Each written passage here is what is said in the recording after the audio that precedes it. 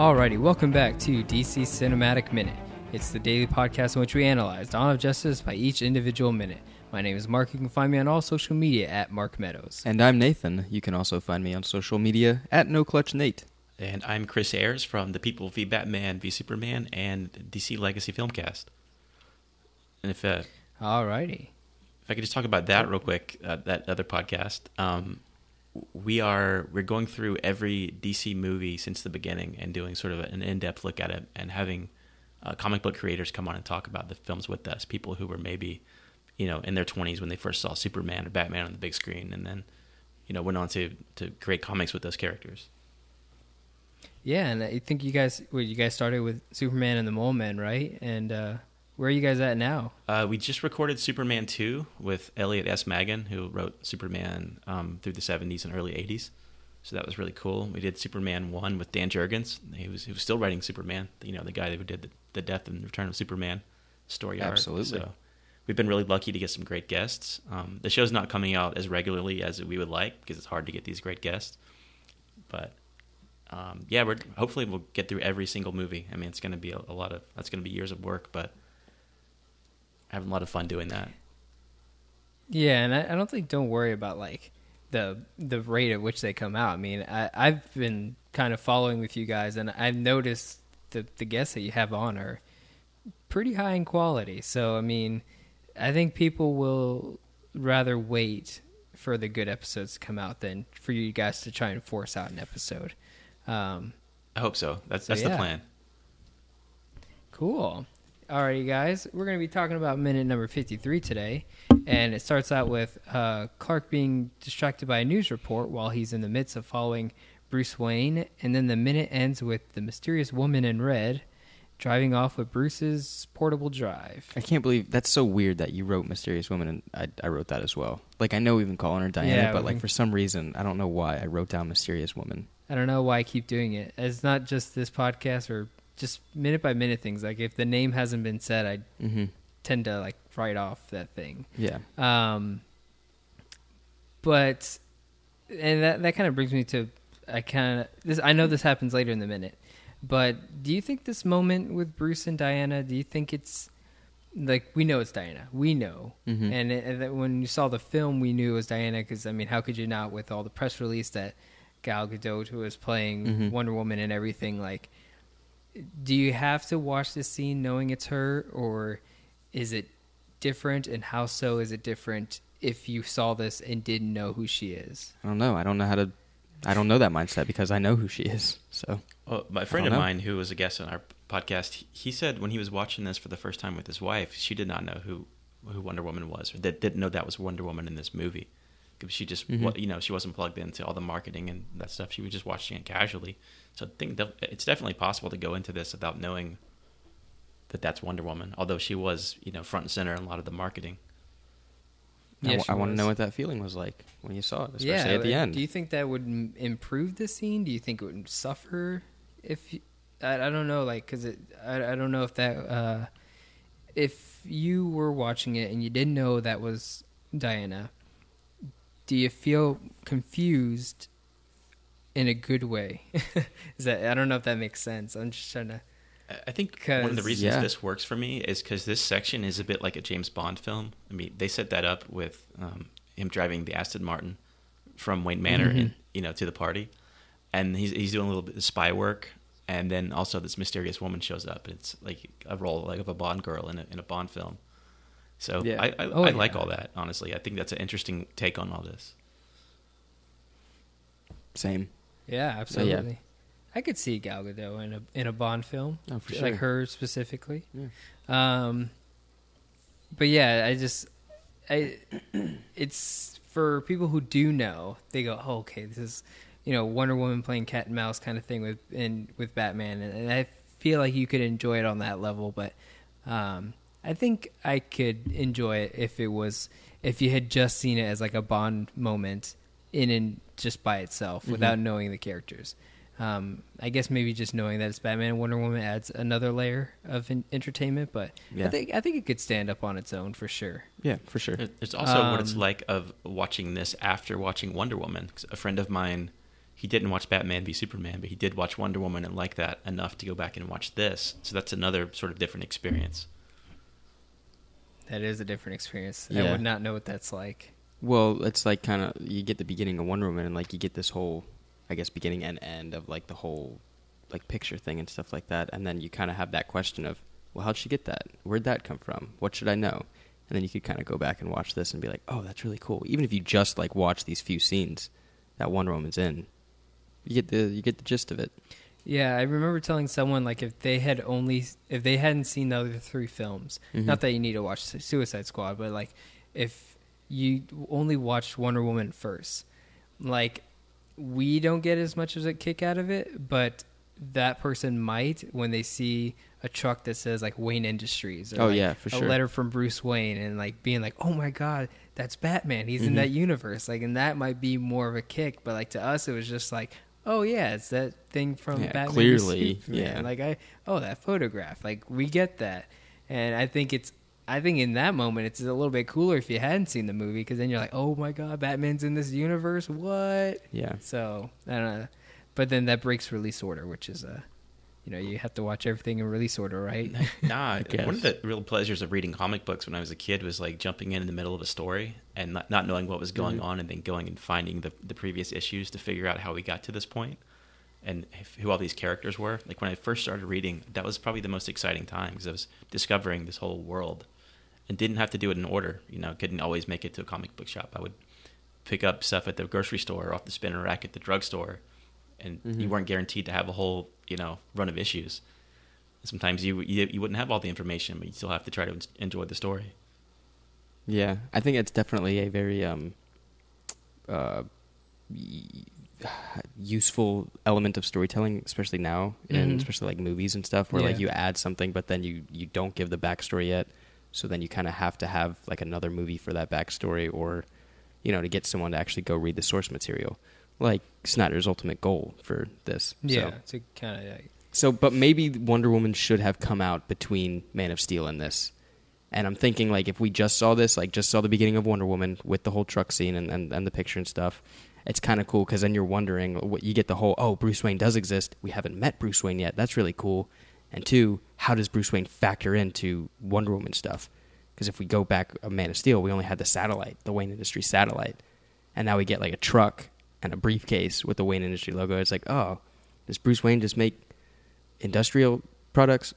Like, what is his character? So like maybe we could have gotten Dawn of Justice with the introduction of having clearly a very heavy Batman movie, filling in the blanks of the other 2 characters. Could you watch Suicide Squad without seeing any of the others? Yeah, I think so. Because there's there's an emphasis of like Superman dying. Yeah, but that's just that. It's the death of. That's all you need to know. And like, that's an event in its own. That's pretty cool. Yeah, it's just like the death of the Waynes when you get to a Batman storyline. Why do you need to know what happened with Thomas and Martha when they were in their prime and fixing Gotham City? No, you just need to know the death of the Waynes started the event. Mm-hmm. Okay, cool. Could you do that with the Marvel films too? Can you just jump in? It's kind of harder, I think. Yeah, it's like you couldn't start with Civil War. I don't think you could start with the Captain America, Winter Soldier. God, no. I was gonna say even just like the book of Civil War. No, you definitely can't just start that book and go in, because then you have the whole Spider-Man aspect of it that just throws a wrench in everything. You could start Spider-Man Homecoming. No, the movie? You can't. Hold on, because I'm thinking then you have to address the Battle of New York. Wait, yeah. Maybe you can. I haven't seen Homecoming yet. Still, gosh, I want to know if I can go this whole podcast without seeing that. There's an interesting debate on what should be the future of the DC films. Should it be all this interconnected thing, and then should it be just standalone films? And it seems like after Justice League, they're kind of going to rely on interesting directors doing their vision of a standalone character that doesn't have to connect to everything else. I'm okay with that. I'm a huge fan of Elseworld stories. So like that is what that is in movie form. You just get the characters in, a director or writer's own depiction of what that character wants to be. And on that note, like I think it's interesting to see kind of like all the X-Men stories. Yeah.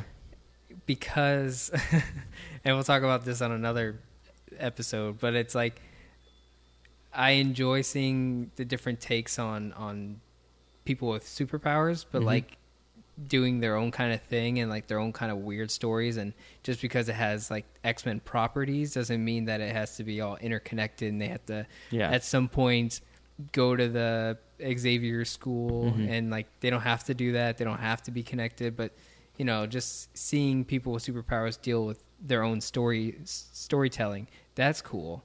And I would really like it if we saw more different teams that we know in comic book history, and it not just being tied to X-Men properties, but like different comic book properties, but still the idea that we can have stories of people with superpowers, but dealing with whatever fresh story that a director wanted to tell, and not, so kind of like Watchmen, but, just different stories. I like that.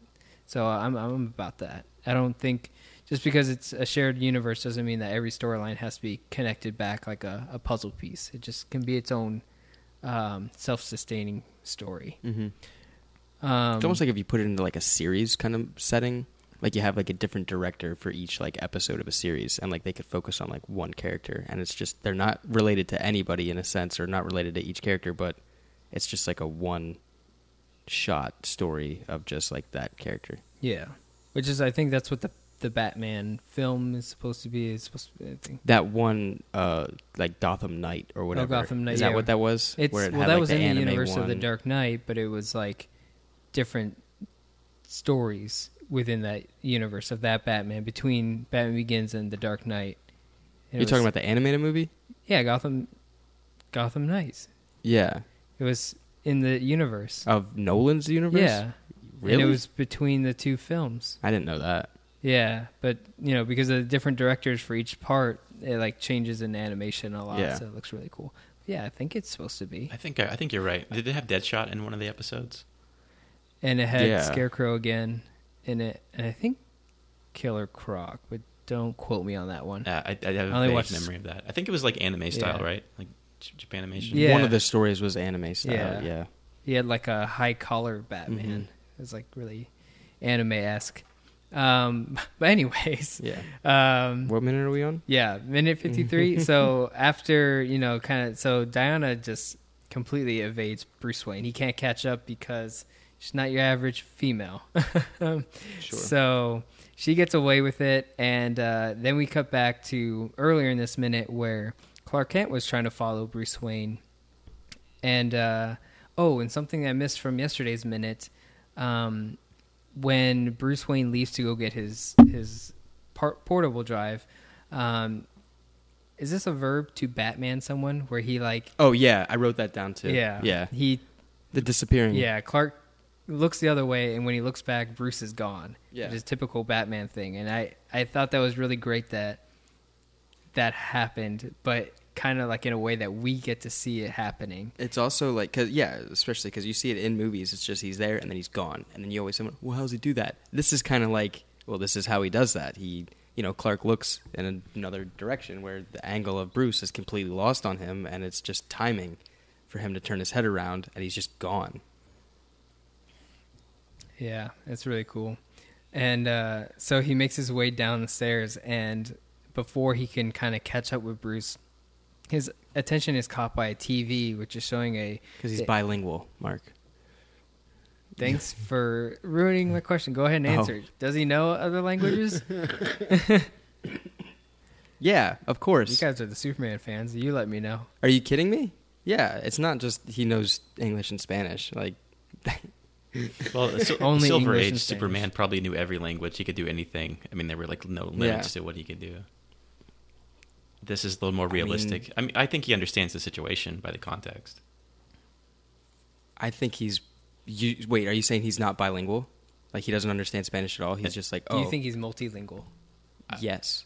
In this, it's hard to tell, but I think by watching what's on the screen there and just saying, I could understand, Day of the Dead celebration, Juarez, fire, it's... But he doesn't see the screen at first. He hears it, which catches his attention. It's like you don't walk by someone's room and they have the news playing and you're like, oh, that's the news, I need to listen. Like, no, it's just kind of like background noise.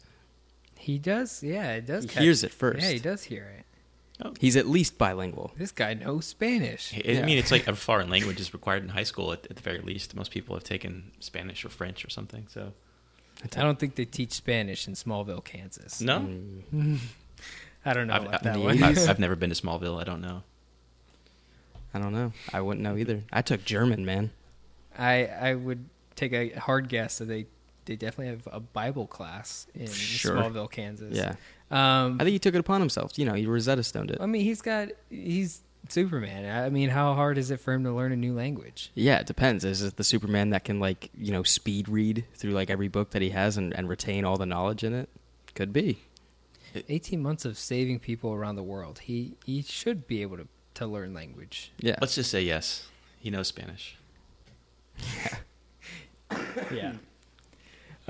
So yeah, he sees the news report that there's a deadly factory fire in Juarez during the Day of the Dead celebration, which is accurate because this is November 1st, and the whole weekend they celebrate this festival in Juarez. So that is pretty accurate. So do you know when this episode is going to post? It could be pretty close to Day of the Dead. Oh, it could be. Wouldn't that be interesting? Let's see. This one coming out 1, 2, 3, 4. You know what? I think nope. I think it's gonna come out on the 13th of November, so we'll be just missing it. Bummer. By 2 weeks. Oh well. Poor planning on our side. I know, right? Usually we don't even try, and it lines up pretty well. Mm-hmm.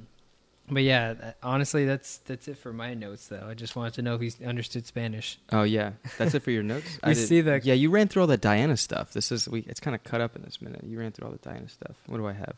Ooh, sneaky Diana, and then that's what he wrote. That's what I wrote, and then the Parthenon that kind of shows up, and I don't know if that's a cake or a model. It seems like a cake. I think it's a that's cake. A cake. I want to eat. I want to eat that thing. Yeah, it's like a cake. And I have questions about it. Is that supposed to just be like another fun Easter egg of, oh yeah, this is Diana Prince, she's Greek, here's the Parthenon, here's Athena?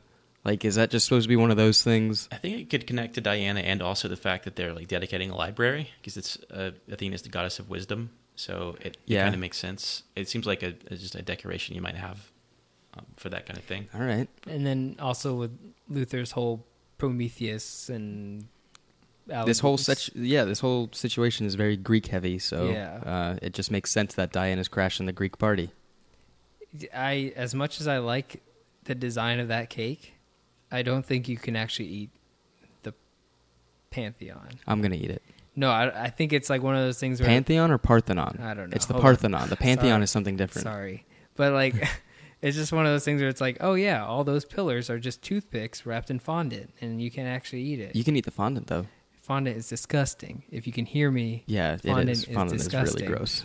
And they know that, right? They just know it's just an understanding of fondant just being gross, but we still use it. Yeah, you use it because it works, but it's like... What do you mean? Can't there be something that's tasteful that works? I don't know bakery things, Mark. I think the only edible part of this cake would probably be the bedding.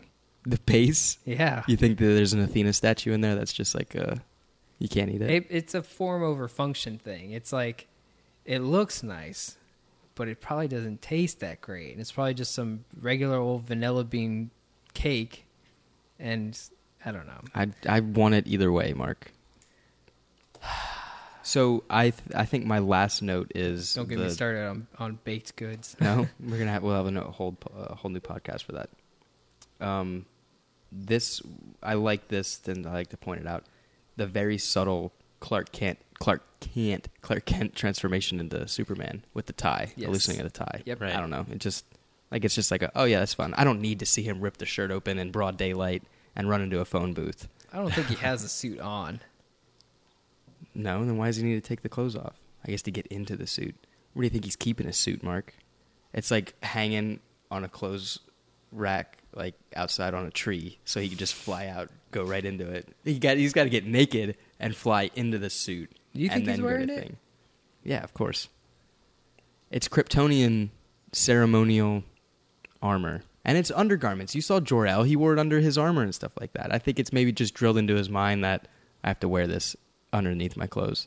He's not wearing it in minute 26 when he gets in the bathtub with Lois. It's true. And the boots always confuse me. Like, one, his boots in this, we'll get it in, I think in... You can't put boots inside dress shoes. I think in Tomorrow's Minute, where we see him walking in the snow. Or maybe it's another minute. But, like, his boots are, like, one thing. And they always confuse me. Because I don't know how he takes them off. And I don't know how he puts them in his other shoes. And I don't know how his pants fit over it. And the wrist things. Like, the wrist thing that goes really over? Thick, like, gauntlets. Yeah, but you could have, like, cuffs that cover that. So it's kind of a problem of adapting what is essentially ridiculous superhero tropes into a very serious atmosphere, very serious. Like you start to question, well, how would that really work, right? Yeah, and that's why we have a podcast for it. Yeah. So it's just fun. I don't think he's wearing the suit underneath, but so he has to get fully naked, go into the bathroom, change into the suit, and then go out and do it. Why does he need to take his tie off right now? Why can't he be doing that when he's like flying at supersonic speeds in the air? And you have a naked Clark Kent flying around, and then he's got where's he going to get the suit from? He's just getting the tie ready to take off. Then why does he need to take his tie off then? Because he loosens the tie, one, to be a reference to classic Superman. Yeah. But then two, because as he flies at the speed of light to go home, he doesn't fly at the speed of light. Yeah, well, you know what I mean. He's flying, and as he's flying, he's getting ready to get into the suit. He's got to go back to the apartment, change. Don't tell me you've never left work already taking your tie off because you have to get changed, so you have to go somewhere else in a different set of clothes. You've never done that? I've done that. I've literally changed mid-drive. But I normally have like an undershirt or something on, which essentially would be his suit. But you're not wearing... okay, never mind. If I'm going to like I'm going to a Pantera show after work. I'm going to wear my Pantera shirt underneath my dress shirt, so I could just take the tie off and dress shirt and just be rocking the Pantera. I'll tell you this much: I don't think Henry Cavill is wearing the Superman outfit underneath in this particular thing. Like the actor, no? I don't think the actor's actually wearing that thing underneath. No, but clearly not. But the character, right? Anyway, Mark, you just wanted to get fully naked. Is that the only character who, because I think Diana in Wonder Woman is always wearing her ceremonial armor underneath hers. In some form of another. Yeah. Well, it really all depends on who's writing the character at the time. Yeah. I mean... I don't think Batman does that in this one or in really just any Batman thing. He usually just has a suit delivered to him somehow. It's really fun to think about how Batman changes into his suits. Yeah. Am I missing anything for this minute? No, that would mean Batman would have to have hundreds of different belts. And they would all have to have the same things in it. Don't they? Doesn't he? Yeah, again, it's really up to the writer. It's up to the writer, man. Just the one belt. Don't lose it. Chris, did you have anything else for this minute before you wrap up? No, that's about it. Cool. Alrighty, guys, we're going to go ahead and wrap up for this minute. If you enjoyed everything you heard, don't forget to leave us a great 5-star review. It really helps us out in the show. It helps other listeners find out about the show as well. And we love reading those podcast reviews out on the air, so definitely do that. And we'll catch you guys tomorrow here on DC's Cinematic Minute.